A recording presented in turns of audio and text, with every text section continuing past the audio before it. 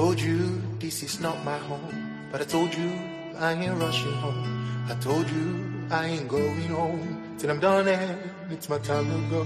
I told you I ain't made for you, but I told you I'll be here for you. I told you I will ride for you, but I told you I wouldn't die for you. What does it mean when I say that I am restless, that the fields are white in a world that is dying? What does it mean that creation is groaning, that the trees are on fire, but the water is sleeping beneath my boat? Hold on, bear a little while with me. So much to learn, but I'm learning to grow. By the way, in a little while I'll flow living water from beneath the altar. Welcome to my joy.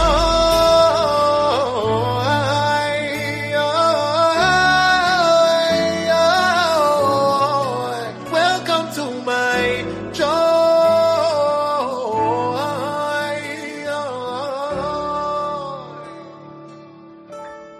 I told you we got work to do. Told you we got love. Hello everyone, welcome back to the show. Behind me now is the song Welcome to My Joy, which was sung by today's guest, who you're going to get to know in a bit. Let me just say I'm super excited to have this conversation. So, special shout out to my friend and sister, Fumi Okubanjo, for making this introduction. So there was one, I was going through her status, and Fumi had done almost like a lip sync to a song. Okay, one thing about Fumi is very, very introvertish. And you hardly see her just go, singing and posting anything on her WhatsApp. And she was so into the music and, miming it and just mouth and singing. I'm like, okay, first of all, I really like the song. And number two, what's the song that is making Fumi go crazy like that on her WhatsApp status? And when I say crazy, it wasn't that she was doing anything crazy, but it was just out of element for Fumi, especially on her social media page. So I checked it out. I'm like, number one, I like this, do more of this, but who's this person and what song is this? She's like, he actually works in my office and he has a link to his song. And I started listening to it and I'm like, okay, I can see why. I can actually see myself doing the same thing for me sing. Because, I really enjoyed the song and it spoke a lot. And for me, okay, lyrics the sound will draw me in, but it's the lyric that will make me stay when it comes to a new music, because I have a thing for words. And his music for me feels like it's like poetry in a lyrical form. And of course, you can always tell that someone is a poet when you listen to their song. So today on the podcast, guys, is a singer, a songwriter, and a poet from Nigeria. He just released his album called Welcome to My Joy. And this was released February of this year. So everybody, please join me in welcoming Koli Ori Akpet to the podcast. Hi, Koli.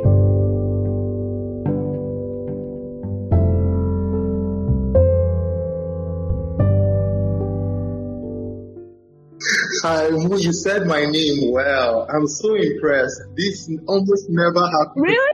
It almost never happens. I promise. Yes. Really? My first name is I'm so proud of myself. I'm so proud of that myself. one, almost nobody gets it right. Thank you so much, Mo, for having me. Hi, everyone. They call it Koli, oh my gosh. Oh, thank you. I'm so happy to see you, and I'm glad you finally got this one. So let's even start with your name. Is this Cross River or Akwa Ibom? Where are you from? Cross River.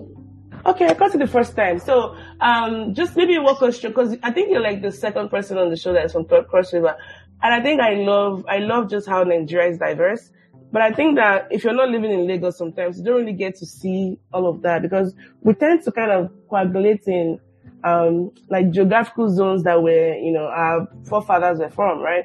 But Lagos, like I say, is a no man's land. Can you just walk us through, how you grew up and, were you always in Lagos, and, what does it mean for you to be from Cross River? Yes. So, Mo, I'm from Cross River, but I almost never meet anyone from Cross River. A lot of the people I meet that from anywhere close to where I'm from are usually from Akwa Ibom. And of course, almost everybody thinks Cross River and Akwa Ibom are the same thing. So, they did that separation in 1996 or so, sometime around then. Some people haven't released that from our minds. And apart from that,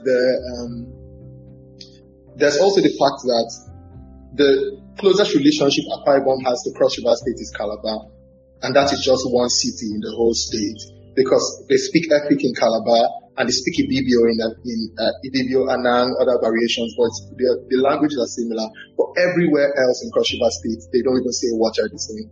Wow. Yeah, my parents' villages are just about 10 to 15 minutes apart from each other, and they don't even say Wacha the same. And this was just my experience. I was used to diversity. I was used to all kinds of people. And they're from the same state. Your mom and your dad are from the same state.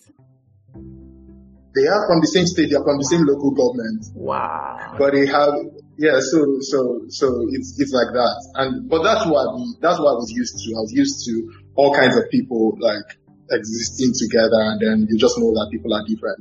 But when I came to Lagos, that's when I learned that if you're not Yoruba and you're not Hausa, you're Igbo.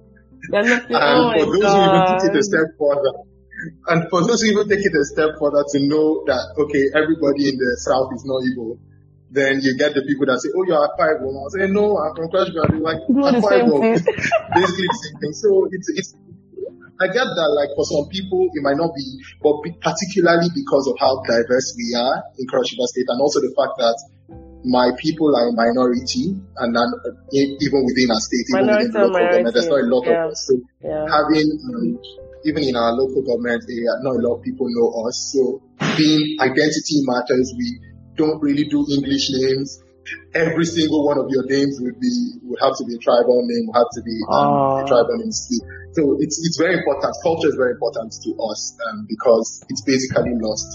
My middle name or my last name, we don't know the meaning, because a lot of the language is lost already. Yes, a lot of the language is lost. So the communities sometimes get absorbed by other communities. So culture, names, things like this are very, very important to you. Like, that's why I always violently say, no, I'm not from Akwa Ibom. I guess it needs to violently. But that's that. So yeah, I grew up in Calabar. I was in Calabar till I turned 17. But that's when I went to uni in Cyprus. And so till I was 16, I hadn't left Calabar. I don't think I left Cross River or maybe Akwa Ibom at the most. But between 17 and now, I've traveled to almost every part of Nigeria. Wow. And I've caught a bit of a travel bug. But yeah, that's, yeah. Thanks for that education. I know that, Cross River and Akwa Ibom was different, and it was maybe not until not too long ago that I realized that even within those, there's so diversity of languages. I think my friend who's from Akwa Ibom was telling me how many languages is spoken. Because to us, if you're Cross River Akwa Ibom, I only even thought that they spoke only just a few languages. But it's always nice to, get all those. True, and your friends have done well to tell you the difference, and you have done well to learn. Yes, it's so nice. We keep learning. We have to keep learning, and this is why we like to have more people on the show to kind of talk about what their culture will mean. And I'm imagining that being a minority of the minority, you always have to feel like you have to keep teaching everybody you meet that, okay, 1, I'm not Igbo. 2, I'm not from Akwa Ibom. 3, I'm from this, little place, but it means this much to me because growing up, I didn't see myself as the same as everybody. We had our own, distinct set of culture, how we, explore the world through food, through language. But I mean, it's always refreshing to hear. So what does your first name mean? Even though you said your middle name, you guys don't have the meaning for it. I'm so sorry that that language is going down. And you have to tell me what language that is, by the way. So my language is Olulumo, and Koli means, so when I was born, I was called Koli Kokam, which means God's goodness or God's favor. But only Koli got into my birth certificate. So Koli means goodness or favor. But yeah, the full name is Koli Kokam. Wow, that's quite Olulumo, right? Yes, Olulumo. Is that like under the Ikom language? No. Check sorry, it out. it's different. It's one of the languages in Ikom. I'm so impressed. I'm saying, really? Check you out. So I didn't know that slang. Well, shout out to my friend. I call her Sis. She's the one that, I learned that from her recently as well. So I know there's Ikom, there's Olulumon. I think there's is it Okuni also? Well, maybe I'm wrong. Anyways, I'm from Okuni. You're from Okuni? No, you're.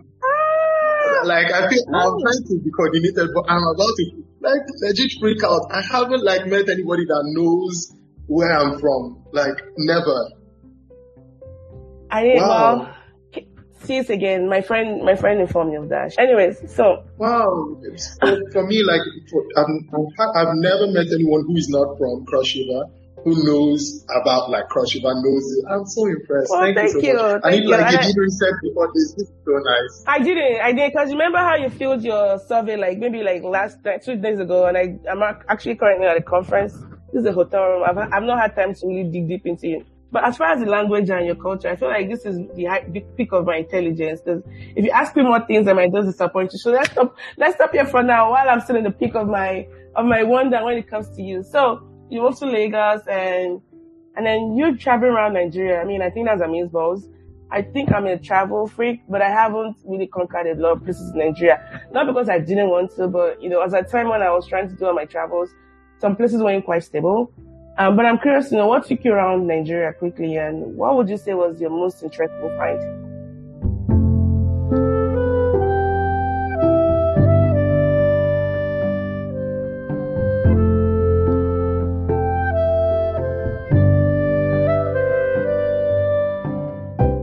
Work and music. So I went to Jos because someone asked me to come sing. So I accept invitations based on interest and availability. So if I'm available, then I'll accept it because it's interesting to me. So there are generally some kinds of events that my manager may say do because it's good for your career, but there are some things I immediately say yes to because it's interesting. So somewhere an invitation to come sing somewhere so I've always known that I always felt like I would like the North because it's the closest. Generally, whenever I travel to the North, I remember Calabar. The people are generally sweet. They are not trying to, there's nothing impressive. They open when they open, they close when they close. There's no rush to become anything. Well, maybe the parts I went to, but the people I met generally have the same kind of vibe. So usually I would travel because of music or because of work. So that's what's taken me mostly to that. What was the most interesting thing I found? Yes. That's quite an interesting question. The most interesting thing I found is how Nigerians are everywhere. In the South, we are told so many things about the North and how they are so different from us. And, they sell you an image of what other religions even look like. And so we imbibe it and we fear them. And because we fear them, we start acting out towards them. However, the more I travel around Nigeria, I remember when I went to Maiduguri, the first thing that amazed me was that I was hearing Fireboy and Joe. These people, the image I had of Maiduguri is like bomb blast, people were praying even in the plane. When we were getting there, like everybody had their rosaries out and their beads and we're praying and there was so much fear even in the flight. And when I got there, it was just a normal place. There was nothing magnificent about them. There was nothing very, very spectacular. They're just Nigerians. So I think that's one thing that has amazed me about Nigeria the more I've traveled, is how very similar we are. We generally like the same things, and so Lagos is different, and then every other place in Nigeria is Nigeria. It's fine. I won't knock it. I'm even though I'm from Lagos, and I think you're right. I think we have so much more in common than we give ourselves credit for. And it's sad that what we do to ourselves within Nigeria is no different from what, the Western news outlets will say about us. Like this, single narratives and general stereotypes. But until you leave and you explore those places, I mean, I did my NYSC orientation in Jigawa, and I would go to Kano, once in a while, and I loved it. I love the people there, their simple way of life, and just, their openness. And if a northerner likes you, they give you everything. I mean, short of their spouse and all that. They don't have a lot of fluff around them. There's no pretense, you can always tell whether they like you or not. And sometimes I miss that simplicity. And I haven't grown up in Lagos. I feel like those things are kind of eroding. I feel like I don't live there anymore. But Lagos for me was always like an official bubble. And then I lived in Ibadan for a while. I worked in Ibadan as well. And I loved Ibadan. It took me a while to fall in love with the place because I had to find ways to kind of make life happen. And that's because I was a chronic negotiator. And moving to Ibadan was almost like, what is going on? But after a while, I'm like, life is easier. You don't have to run after a cab.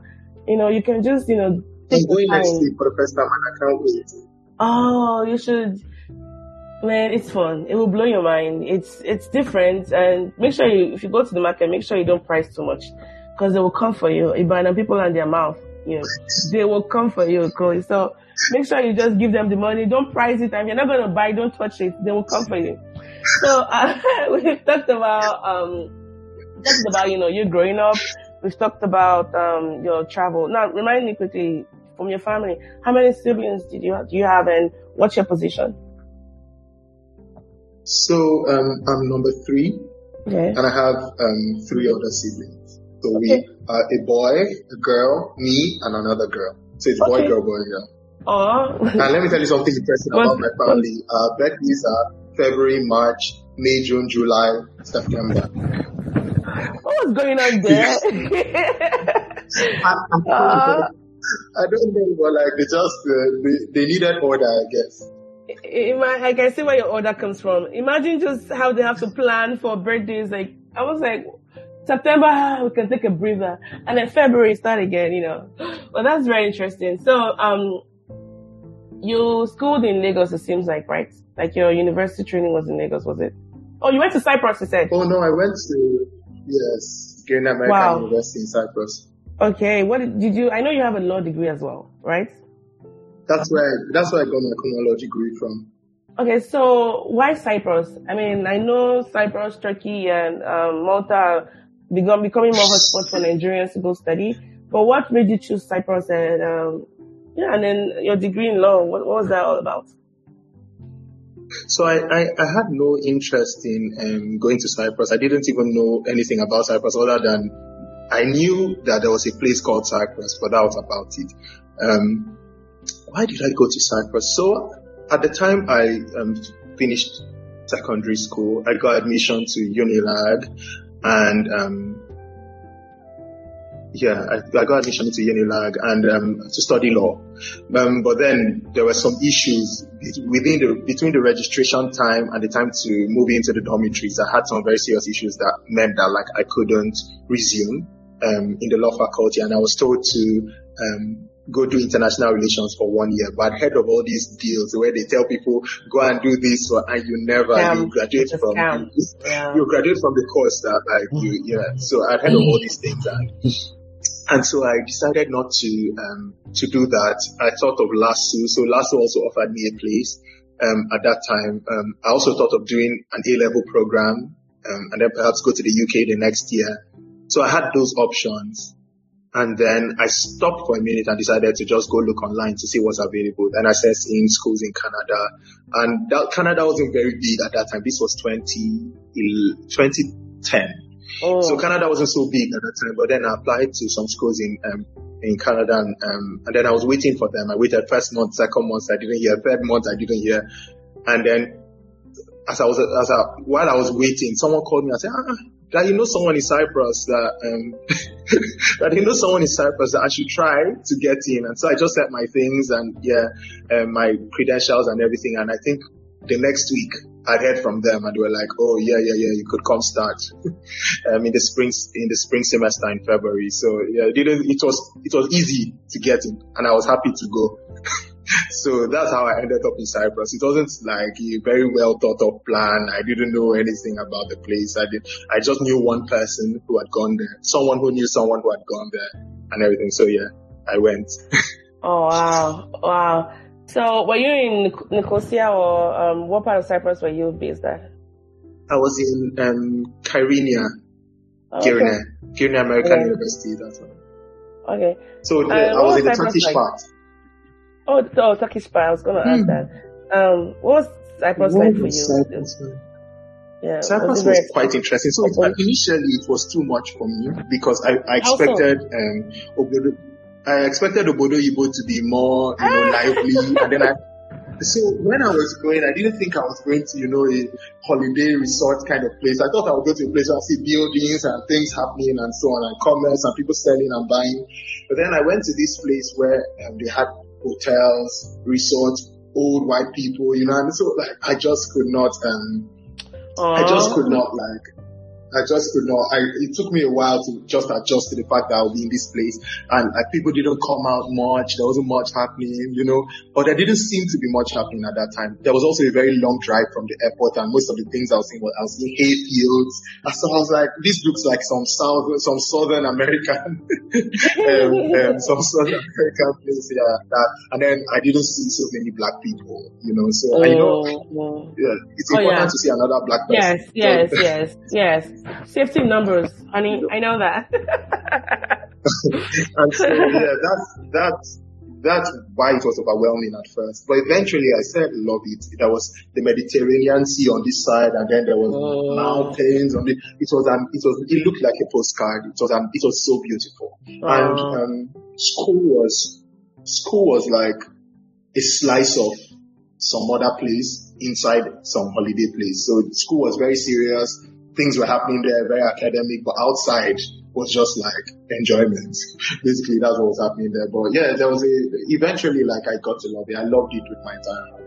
Okay. Yeah. So, you know how universities, for example, can be quite like a bubble within, like, the outside of the university might be, a particular stream of people, but within the university, you're supposed to have like that diversity, like universe of diversity.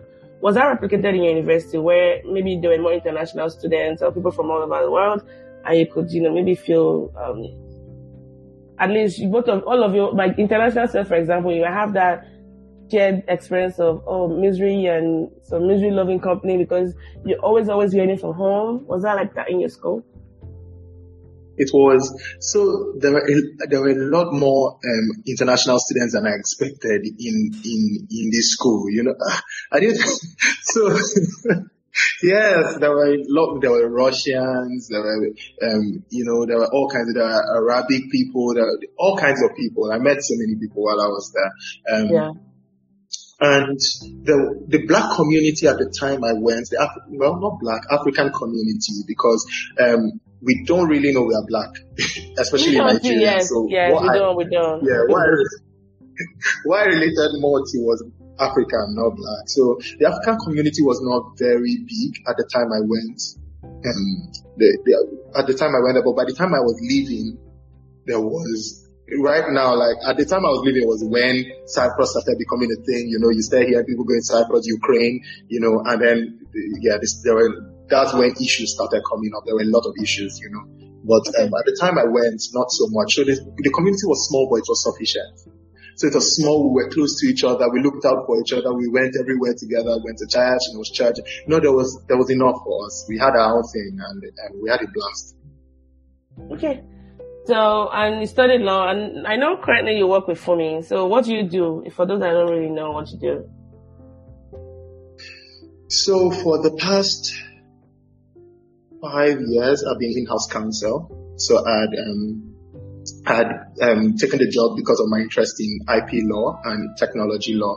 But currently, as of last month, I started heading partnerships and institutions. So I've been doing a bit of that, even though for those who are in-house counsels in startups, that it's not every day that your work has the legal flavor. Sometimes you do B2B deals, sometimes you help with partnerships. So I've been doing a bit of that, and so I was offered the role, and I was happy to take it. So because I wanted to do something a bit different. So now I head the partnerships and institutions department.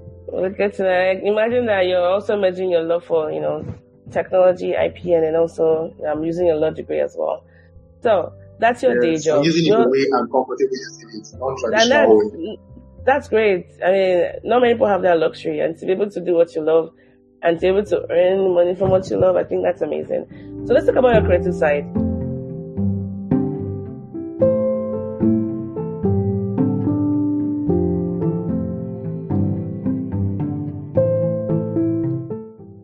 You are a singer, a songwriter, and a poet.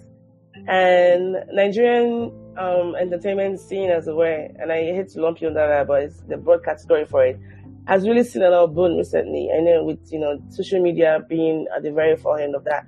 How would you say it has been like for you? And especially in the space that is becoming, I want to say, ultra saturated. and you have to really work twice as hard to almost like make your voice distinct. I mean, nothing is really new under the sun, we know, but what makes it really different is the personality we infuse into it. Because there's nobody quite like Koli, right? So can you just walk us through what it has been like for you? When I moved to Lagos in 2017, I moved to do music. I didn't come to use my law degree. Hey, I didn't come I didn't come to work. Did you tell your parents? To work.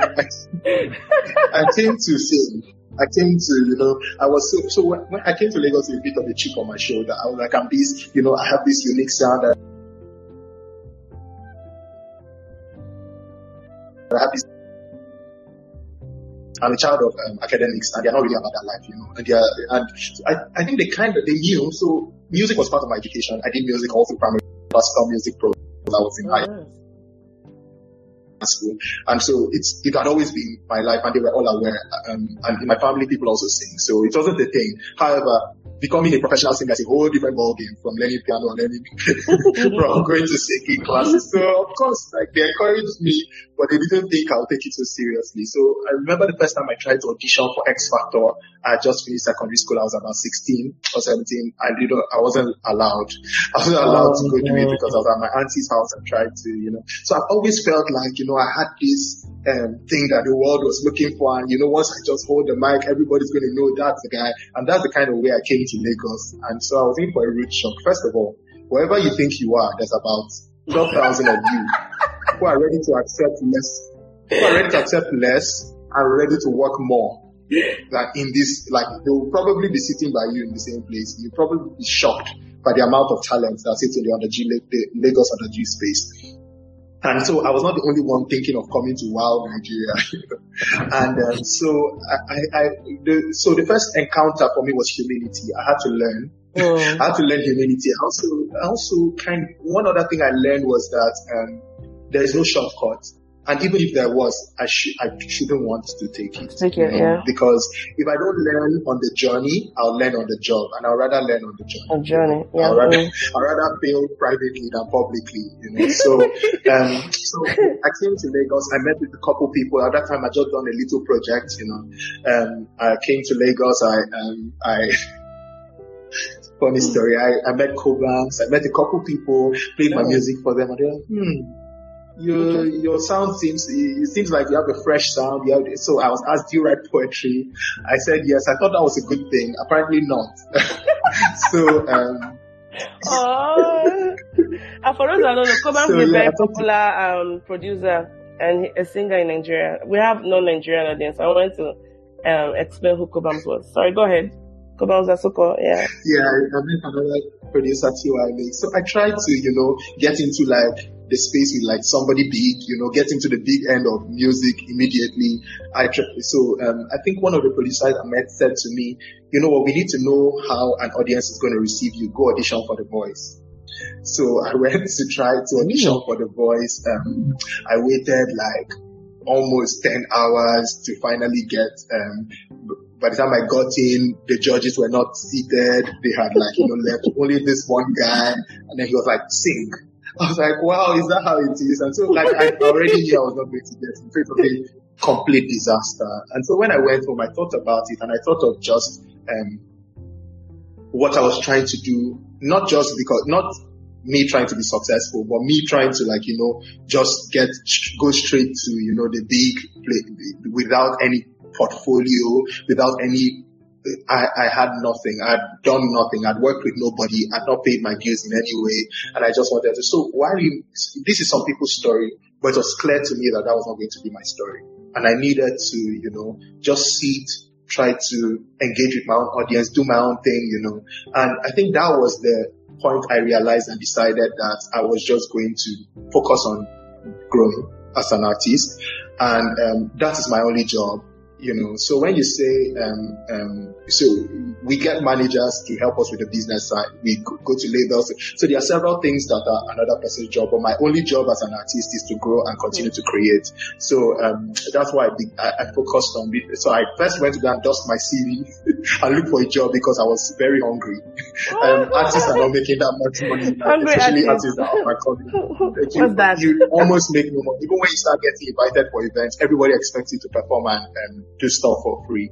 Nobody is expecting that you're going to take any money. That was one of the things I learned, that you almost do not make money make almost no money as an underground artist. So, I decided to get a job. I started working, I made sure I let everybody know I'm a singer, I'm an artist. So if you ever see me, I worked at a traditional law firm. So if you ever see me on social media, you'll not say I came to drag the firm's name on the streets, because I'm a lawyer. So it's very possible that your work and your art could clash. So it's important to disclose on time, so people are just prepared, how to engage with that part of you, And so I was always very open about this. I still did music at night, in the morning, weekends, whenever I could do it. And sometimes on my way to work, I wrote a poetry book, and the entire book was written on my way to and from work, because I spend a lot of hours in traffic in Lagos. So I learned to, just turn like my lemons to lemonade. But that's been my journey up until now. But now I wouldn't say that I worry too much about what the industry looks like, because it's what it is. And to be honest, I don't really know so much about it. But what I know how to do is I know how to create art. And so that may sound a bit naive, but that's really what my focus is on. That's as much as I can take right now. Oh, wow. I mean, I think you said it best. And it reminds me of something Jordan Peterson said about creatives. He said, if you're a creative person, find a way to make money and practice your craft. If you don't use your creativity, you'll be miserable. And I think that's where the depression might set in. There's nothing wrong for you to make money from what you're good at. Maybe if you don't find a way to make money from what you're good at, have a steady source of income. Otherwise, you'll suffer. I mean, sadly, we live in a world where you need money to get by, and I'm glad you finally found that out before it was too late for you. So, to say it simply, we would say that I love your work, and I love your sound, I love your words especially, and you sing, the way you also sing, you sing with such simplicity, but of course it carries a lot of meaning. And I'll find myself just sitting, that particular song, the one Beautiful, and it resonated with me. And I remember sharing with my friend, and he's someone that is quite critical of songs. So I always make sure to come ready when we talk about music. And we have different tastes, we're going to be different people. But he gave a comment, he was like, wow, he really likes the song as well. So let's talk about your creative process. Let's talk about just even writing the words and putting them together. And I know you and I have had this conversation, but because the audience were in there when we were doing our WhatsApp chat, who were the artists would you say have shaped your creative work? And I know these two people, because you confirmed that for me. I kind of sensed it from me. I'm like, this guy has to be a John Dalian fan. Okay, so anyways, I've given one away. But who are the artists who shaped your work, and how would you say it's been like for you not to really be too much under their shadow? You know how for me, I have some people that I really admire their art, but I always have to take breaks away from them, because I don't want to be like another spitting image of them. I honor their craft, and they've helped me shape the way I write and think about the world, but I don't want to really be under their shadow. Otherwise, I'm going to be like, just another person that is not going to be me. So how's that been like for you? That push and pull, want to come closer, but you also want to be away from another light. So these are two questions in one. So, thank you so much, Mo. Also, thank you for sharing my music with your friend. I appreciate that, because that's generally how people have gotten to know about me. I almost have no marketing whatsoever. What's my creative process? Who are the artists? So what I'll say about my sound, so I would differentiate my sound from my writing. So I've been singing longer than I've been writing, and I've been writing poetry longer than I've been writing music. So there's a bit of a distinction. It might not be clear to everybody, but there's a bit of a distinction for me. So for my music, I think that my music is more influenced by genres than people.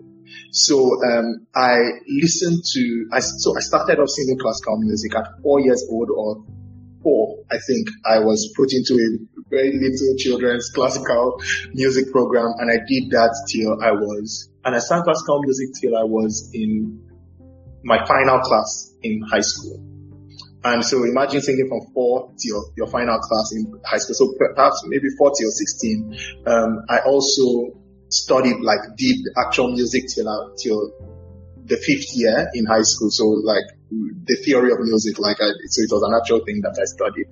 And so that was my sound. I didn't enjoy it much. Now I like classical music, but I didn't like it so much then because it's hard, it's very disciplined, you don't really do a lot. So there was a lot of, R&B music around. You don't sing an extra note in classical music, or, you sing exactly what is in the script and what you've been given.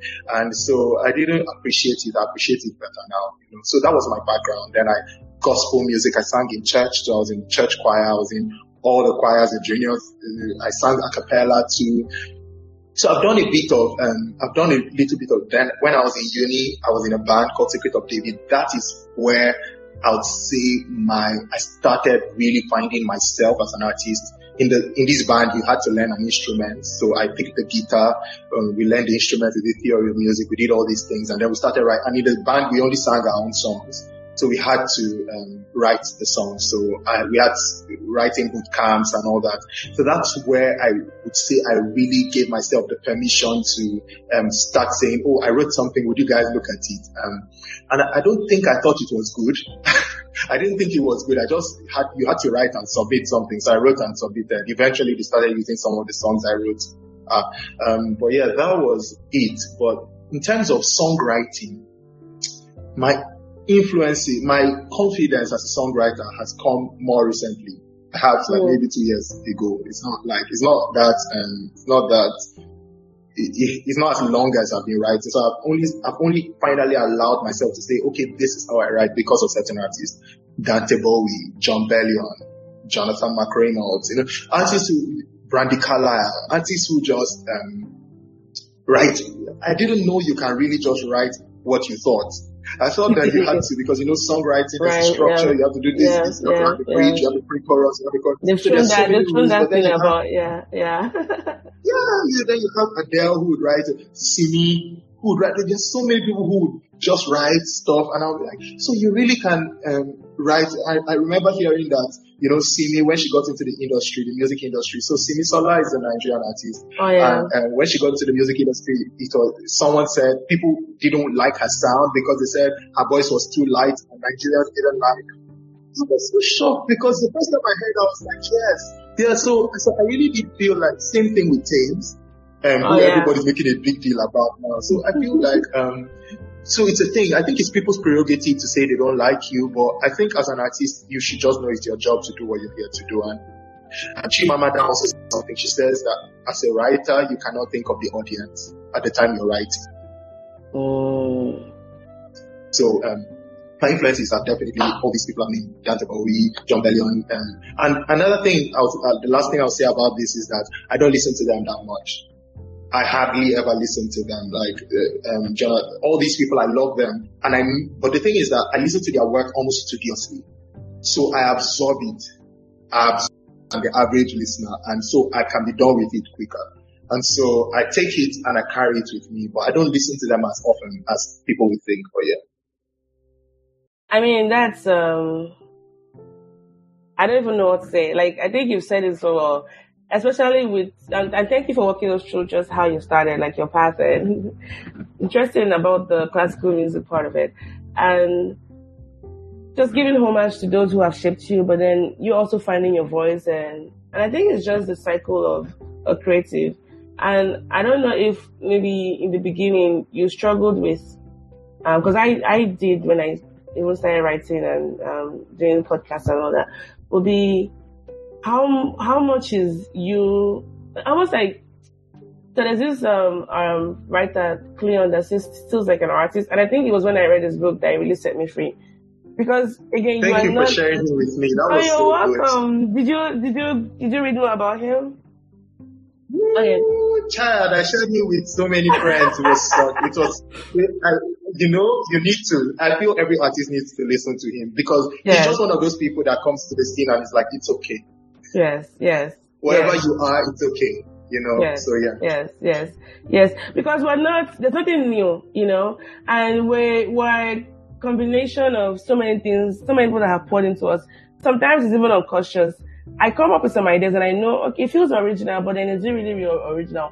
Maybe I learned it by passive, diffusion, or maybe I read it somewhere many years ago, and so many things came together to form that idea. And sometimes you might not even be able to properly cite your sources, but sometimes, again, I feel like this is why when I'm in a creative mode, I don't like to watch or listen to anything or even read anything, because I want my thoughts to be, as pure, and I use that word very carefully, because nothing is ever really truly pure anymore.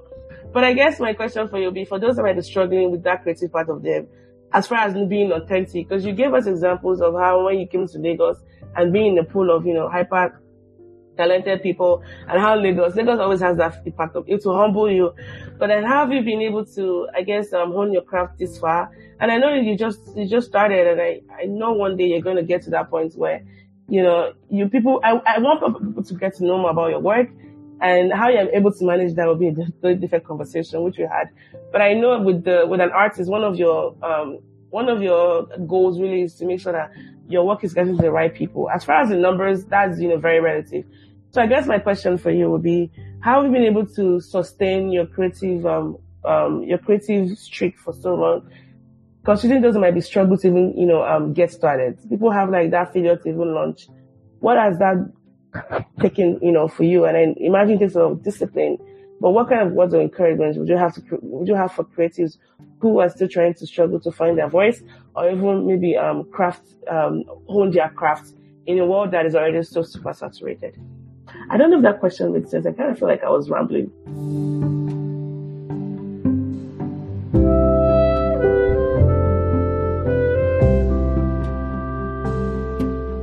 It made perfect sense to me. It's a hard question, but it made perfect sense to me. So I'll just try to slowly. I realize I also speak very fast, but I'll try to slowly speak and answer this question. So a friend of mine said something to me. A friend of mine said something to another friend who then said it to me, and he said to her that there's something very interesting about Koli. And he said it is that 15 years ago he was doing the same thing he's doing now. And so, yes, 15 years ago I was just 14, but I was writing poetry for people in school. So I didn't know that, I was writing poetry and giving to people. Oh, I wrote this for you, And so, but I wasn't trying to be a poet. I wasn't trying to be a poet. I just discovered that, writing was something I loved, and I would write about people and give it to them. And it always brought them so much joy to just, read something I wrote about them. I don't know. There's something about, writing something. There's something for people that it's not everybody who writing is their love language, but for people who, can receive the spoken word well or the written word well, that's a thing for them. For those people, there's something about writing for them that makes them feel seen, known, and I don't know, there's just something about it. And so I realized the power of art very early in my life, and it started from me. So the art changed me first. Writing for me for the longest time was just therapeutic. I would write things I couldn't say. I would write things that I was afraid to admit, and just really write traumas, experiences, right? So a lot of my work is about myself, especially a lot of my work leading up to last year. And so, what I'll say to people who are struggling with, just staying at it is that, you have to love it. And if you don't, be honest with yourself. I met this girl who said to me that she's about to quit guitar and she just wants to come to me and she hopes I can tell her something that will make her not quit. And I said, oh, how long have you been playing? And she said, 1 year. And I said, 1 year? You've been playing for 1 year and you're already ready to quit. I think maybe the fact that she wasn't getting engagement, she wasn't getting a lot of people liking her posts and stuff, and discouraged her. I've had so many performances that were so trash that I said, I promised myself I would never write again. But then a few days later, I'd recovered and I was writing again. Why? Because like writing, I wouldn't say that I'm disciplined. I'll say like, it's just like second nature to me. I'm always somewhere writing. I may not be posting it, but I'm somewhere writing a song or writing a poem or writing a book or writing something. There's a lot of work that I write that nobody knows about. But, and I have more work written. I have books and books of songs I've written and books of poems, folders and folders of work that I've done that I haven't shared and I probably may never share. But I just think that, it's just that, and it's not unique to me. I'm not unique for, it's just the process of almost every artist that everybody who, is doing something out there is more talented than you may know. You learn that talent is the best minimum. Nobody claps for you or rewards you for being talented because that's just, it goes without saying that it's all the other stuff that makes you stand out. I think that, for me, I've been doing the same thing that I'm doing. For instance, the videos, the poetry, and all, I've been sharing original work on my page. I hardly ever do covers. But how is it that now all of a sudden a few more people, and so it's not a lot of people, but a few more people are beginning to say, "Oh my God, I'm so moved by what you write and what you share." I don't think it's because I got smarter or I started writing better. I think it's because I was just there and one day they found my work or my work met them at the time when my work should have met them, when they could receive it. So, but I had to have been there at that time. I had to have continued up until that point. So I think you just do it. You don't worry too much about whether it's good, whether it's bad. I'll tell you this. I did this exercise. So I initially, when I used to share poetry, I used to share it with pictures. And so I couldn't tell initially whether people were liking the pictures or the poetry. So I didn't know whether I was getting better. So I was getting like, maybe I'll post this thing and I'll get 300 people like it. And for me, 300 likes was such a big thing because that was, I don't think I like it. So, yes, that's 300 people like it. But then I realized that it could be the picture that these people are engaging with. I decided to stop posting pictures of myself or pictures that I've been taken or collaborating with other artists just yet because I wanted to grow as a writer. And I started posting just the poetry, and I went from 300 and something likes to 15, 10, 2, 3. And so I realized that I needed to reconnect. So people connected with the image of me, the person they liked with, and all this, or they connected with a picture that was very visually appealing. But for them to connect with the poem, I had to do the work. I had to find my own people, had to, write for them, write about them, and all that. So it's been a journey for me to grow back to those kind of numbers and that kind of engagement, but with just the art and nothing more. But it was something I challenged myself to do because I wanted to, be good at this. But because that's, for me, it's more important. I have all the time to become successful, but this is the best time to be good at what you do. Well, you said it all. I think I don't even know what to even add. How do you top that? But one thing I picked a couple of things is, keep going, and you have to start somewhere, right? And I think one of the things one of my creative mentors told me about was just show up for yourself. When I feel like inspiration is going to come, then we can start writing. You just show up. When you're supposed to show up.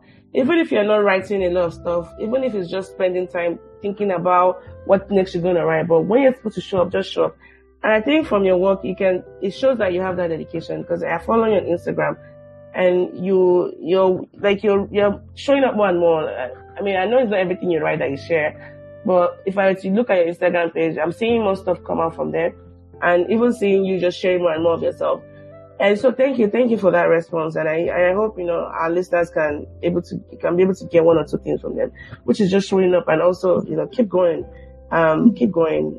One day your people will find you. It might not be in the same way you wanted to, but, keep going. Now, so I want to ask you a question. Can I do that? Of course you can. It's rare to have people ask questions on the podcast, but I'm curious to know. Okay. All right. Yes, please go ahead. So you said something about inspiration, and I just want to know, how does it work for you? Do you work when you're inspired, or have you gotten to that point in your craft or your mastering of your craft where you can call inspiration forth when you need it? You know what? That's a very loaded question. I just thank God I have a full-time day job, because if all I depended on was on my craft for sustenance, I'll be the definition of a very hungry artist. And I don't have a lot of discipline when it comes to my craft, in the sense of I tend to always tie it to my emotions. Like you can always tell when I write things that I'm high on emotions because I just get the words out. I don't have to think about it. It's kind of like just busting through me. And those times are good because you need to put them out. And writing for me is a form of exercising the pain or whatever high emotions I'm feeling. But you can't always keep running on high emotions. And that's the part I'm still trying to learn. How to just write without having to wait for that emotion or that muse to be, or that monkey around your neck. And I think we've been sold a lie about inspiration. There's so many things that you can be inspired by. It doesn't have to be high.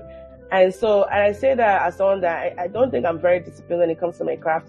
I'm still always waiting for that high, which, is a very wrong way to be creative. And the problem I started seeing is that since I wasn't even honoring the process of showing up all the time, my creative juice is not flowing as much as I wanted to, because I've always relied on this hyper state of emotionality to create.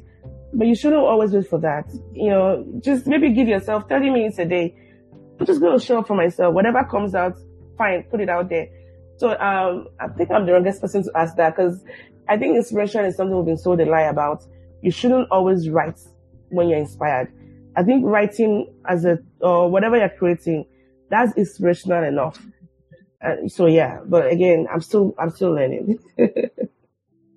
That's so interesting, because for me, the reason why I ask that is because, I used to say that I'm one of those artists that needs inspiration to write, but now not so much. I realize that it's overrated. Writer's block is overrated. All these other things are just ideas that I receive from someone. What I actually have is not writer's block, is fear of being trash. So there's such high standards for work. And so every day I just tell myself that now the way I look at it is that my job as a writer is to write. It's not to write good work, because I don't have those standards for any other thing I do. As a lawyer, I don't expect to always, to win every case, I don't have unrealistic standards. And also I trained to be a lawyer for years and years. And then after I graduated from uni, I spent years and years still training to learn. And I'm still learning now after I finished law school in 2014, but in 2015 rather. But now I'm still learning. So I can't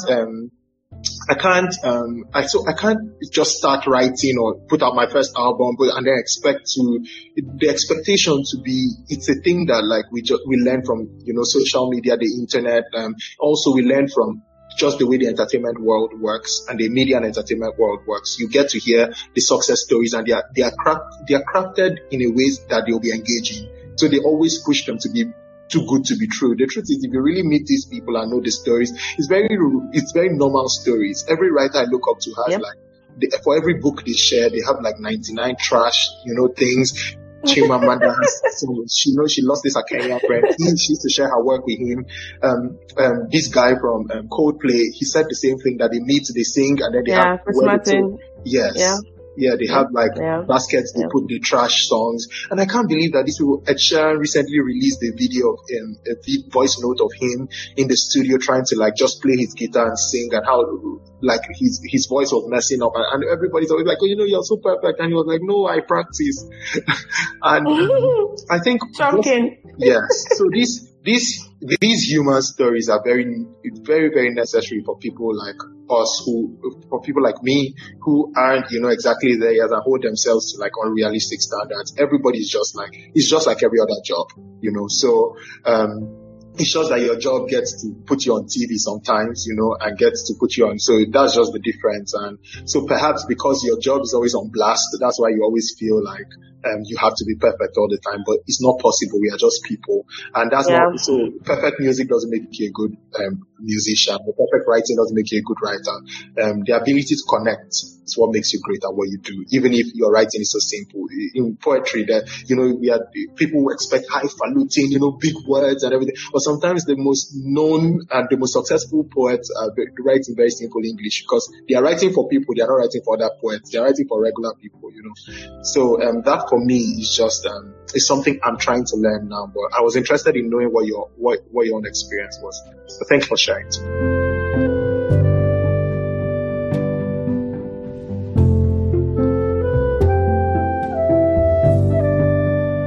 Oh yeah, that's it.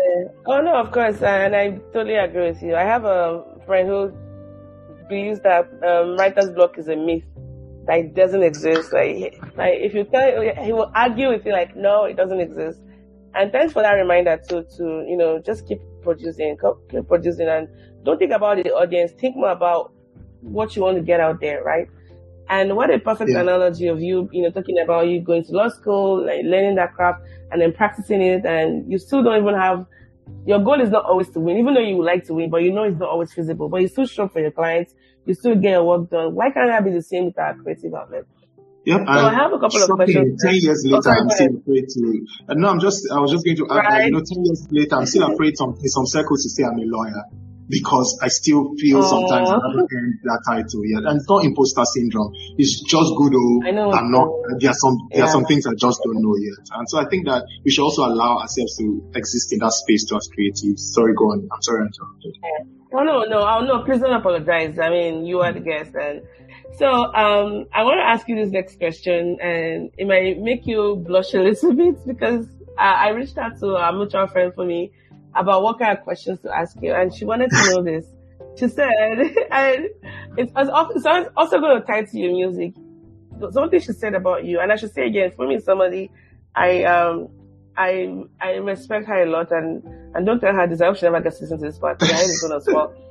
When she passes compliments to people, you never really hear her give compliments out easily like that. But when she says things about people, I tend to believe her more than most other people.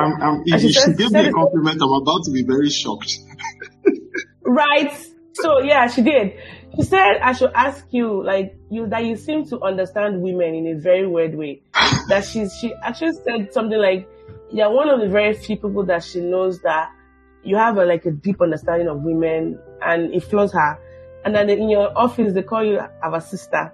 And I sense, I could see that in your writing, not this our sister part, but more of there's a tender sensibility about you, right? And it's not, I don't know how to describe it. You're able to access emotions that stereotypically we don't see in men.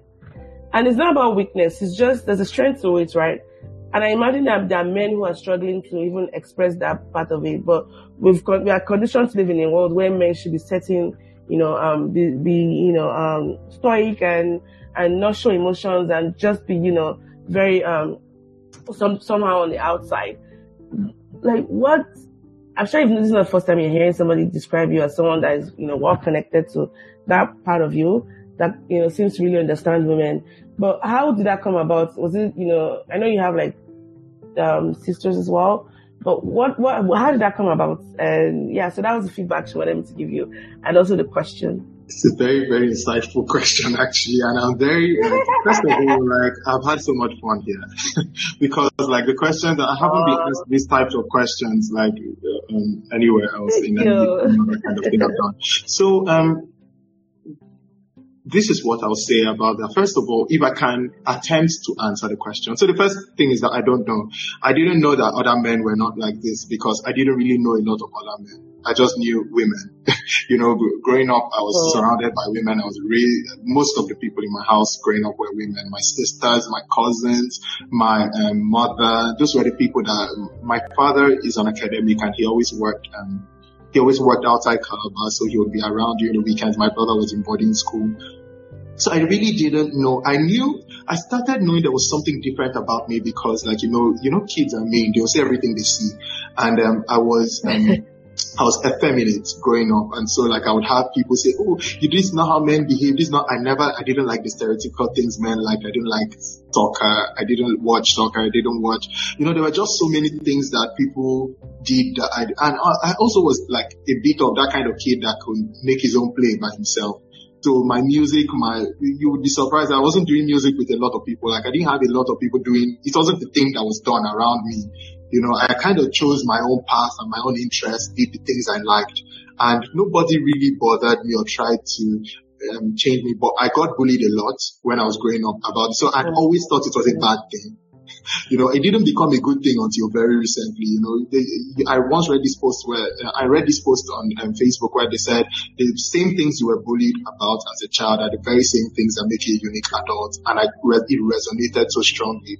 They say I was teased about liking music, singing, writing poetry, all these things that now are like, oh my God, you do this and this is so amazing. There were things so it's taken me a bit of time to adjust to this. So what happened to me was that I developed a bit of a thick skin.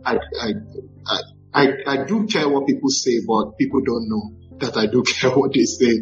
And so I basically am what I am, and I would say what I want to say and express myself the way I would want to express it. And I always made people feel like I didn't care what they thought about it. Eventually people started believing I didn't care, and they just started falling in line, They would pick on other people, talk about other people, and then they'll leave me be. So I had a lot of space to develop my personality without, because I don't know. So I didn't really think of myself as unique or as...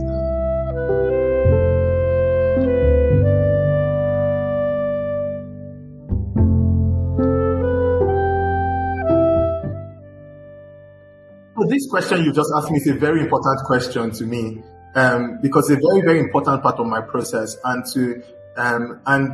it gives like very, very deep insight to not just my art, but to who I am as an artist. So it's very, very insightful, and I like that you took it there. So for the longest time, I thought I only wrote for women. I didn't think I was. I thought I was talking to women, because that was the only audience I had access to, who I didn't know any man was, and that's one of the reasons why what has happened to me recently is very new to me, that men are DMing me, and saying, oh, they are reading my work and they are crying, and the fact that a man would admit that he cries, all these things are new to me, because, for me, I felt excluded from masculinity as a child because I didn't fit, so a man is a person, so I used to think a man is a person who liked blue, who watched football, who walked a certain way, who talked a certain way, who liked certain things.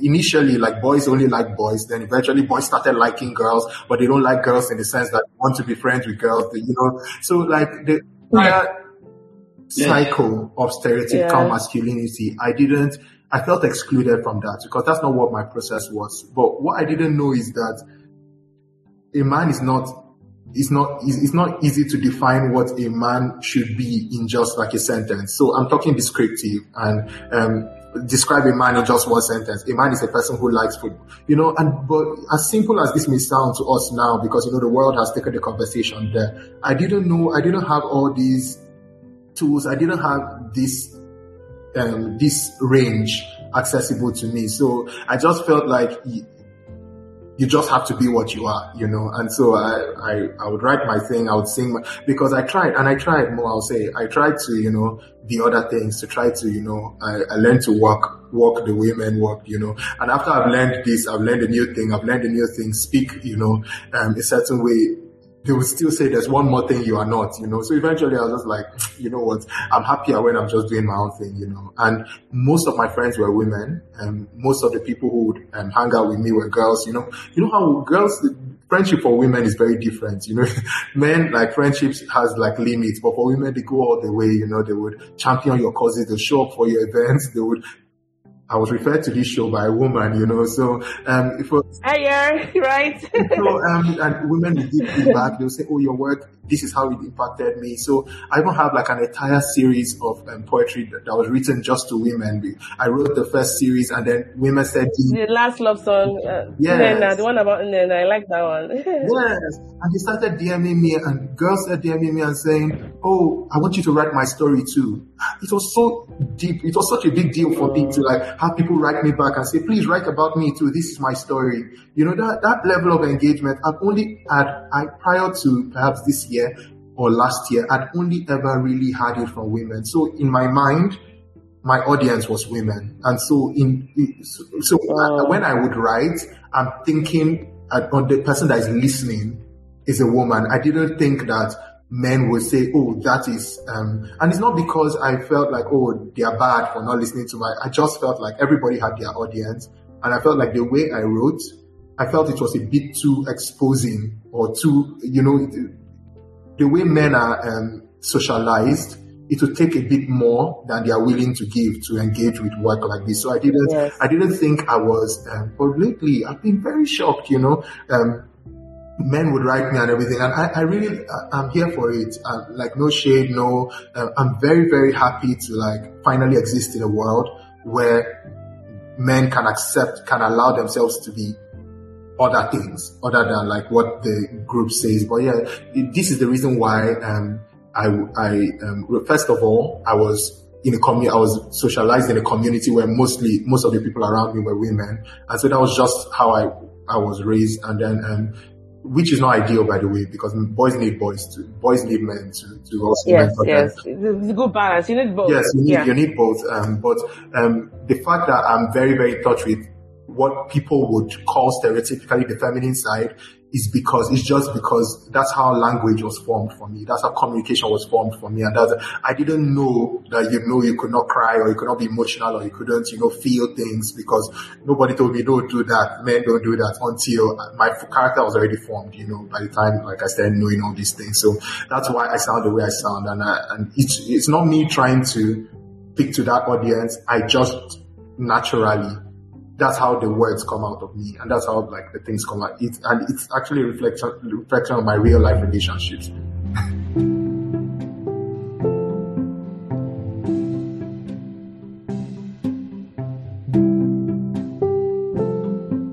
I mean, bravo. And I'm not going to ask you to speak on behalf of every man out there, because I know we also have stereotypes about men that we shouldn't have. But I'm glad you're saying ways to actually involve more people in your art. I mean, we know women consume more art than, men. This thing you just said is the reason why male superstars, like studies have shown that this is the reason why more male superstars are bigger than their female counterparts, because most of the fans who engage with art are women, and women like generally feel like, would want to stand men more. Yes. And then, so the song I shared with my friend was beautiful, and I told him I dedicated that to him, because the song is about, no spoiler alert here, by the way, I'm going to look up the song. Yes, I sent to my male friend, because there's a part of it that says, you touch up your mask and you touch up your mask and then you leave the door, something like that. I don't remember the exact words. And he's someone that doesn't really know how to express himself a lot, and I wanted to give him that gift of me. We do this thing randomly where I send him songs like, this is your gift of music today, and I find like, or maybe he might share it with me. We kind of exchange art like that, and he was very touched by that. So even though you think you're writing to women, but it's also another validation that your song is also reaching across. And so I know that you just released an album this year, February 2022. Congratulations. In a world where it's easy to release a single here and there, because I'm able to listen to albums anyway. I think Beyonce, was it the other time, that was bemoaning the fact that people don't. I'm surprised, and I was surprised with like people's reception. Oh yeah, I mean, please keep it going. I love your jam session. Because I think in projects. Yes, the Owanyoma cover that you did with Margaret Abu and was it Salem? Yes. I think you should do more of that, because I mean, your album had just the audio part of it, which was okay. But I just love you saying your natural element, with your friends. You could just tell that you had a lot of fun during that pilot session. I'd like to see more of that. So that's one feedback from one of your fans. But tell us a little bit about just the album. I have my favorites of the songs there, but I think everything was good. But I just have my favorites. Like, you have many kids, but we always know there's always a favorite. Can you tell the audience the album and where they can get it as well? So my album is on all music streaming platforms, the most popular ones. Please also follow me on YouTube. I'm trying to grow my YouTube following. But yeah, that's where you find my music. And he forgot to mention it. It's called Welcome to My Joy. It has 7 songs in it, and 7 amazing songs. You can also find it on iTunes. And Koli, where can they find you on Instagram if you want them to follow you as well? What's your name on Instagram and on YouTube? Man like Koli on Instagram, man like Koli on Twitter. In any event, this has really been fun.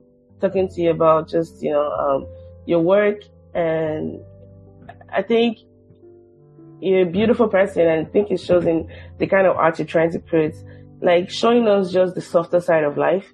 And I mean, we live in a world where some things are overemphasized than other things, And how much more coming from a man that is, quite as accomplished as you.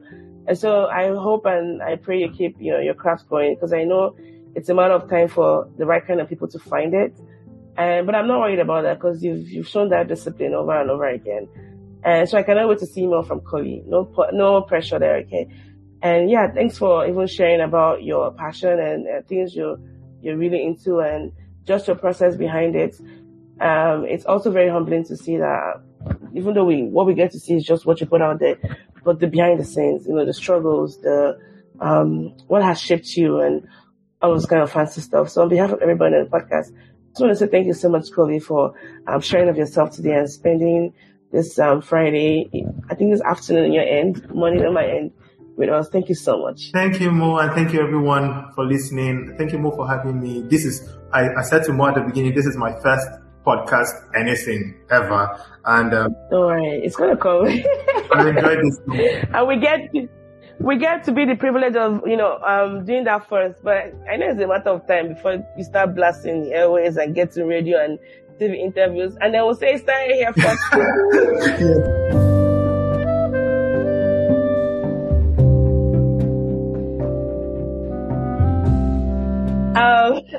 Thank you so much, man. And I'll put I'll put all the link to your socials and your music and everything on the podcast. But please, if there are other ways you want to come back, I'd love to have you back again, talk about whatever else you want to talk about, maybe an album launch or however we can help you. Please don't be far away from us.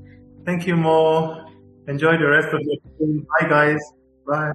All right. Bye. To close off the show will be one of Koli's songs called Beautiful. It's actually my favorite song so far of the 7-song album he has. And I'm dedicating this song to every one of you listening to this episode.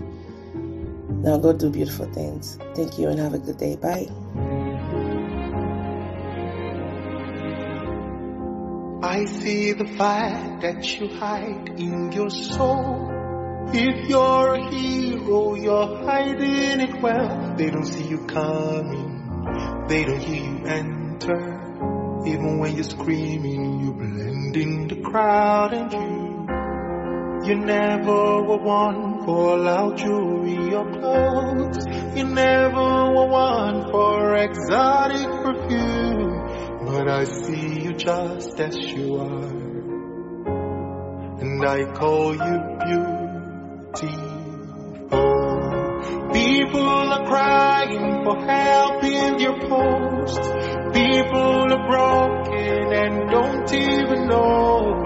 Put on your makeup and put on a show. They say your beauty's no longer in vogue. But I see your ordinary shoes and your clothes. I see your face and you don't even know that I see you just as you are. And I call you beautiful.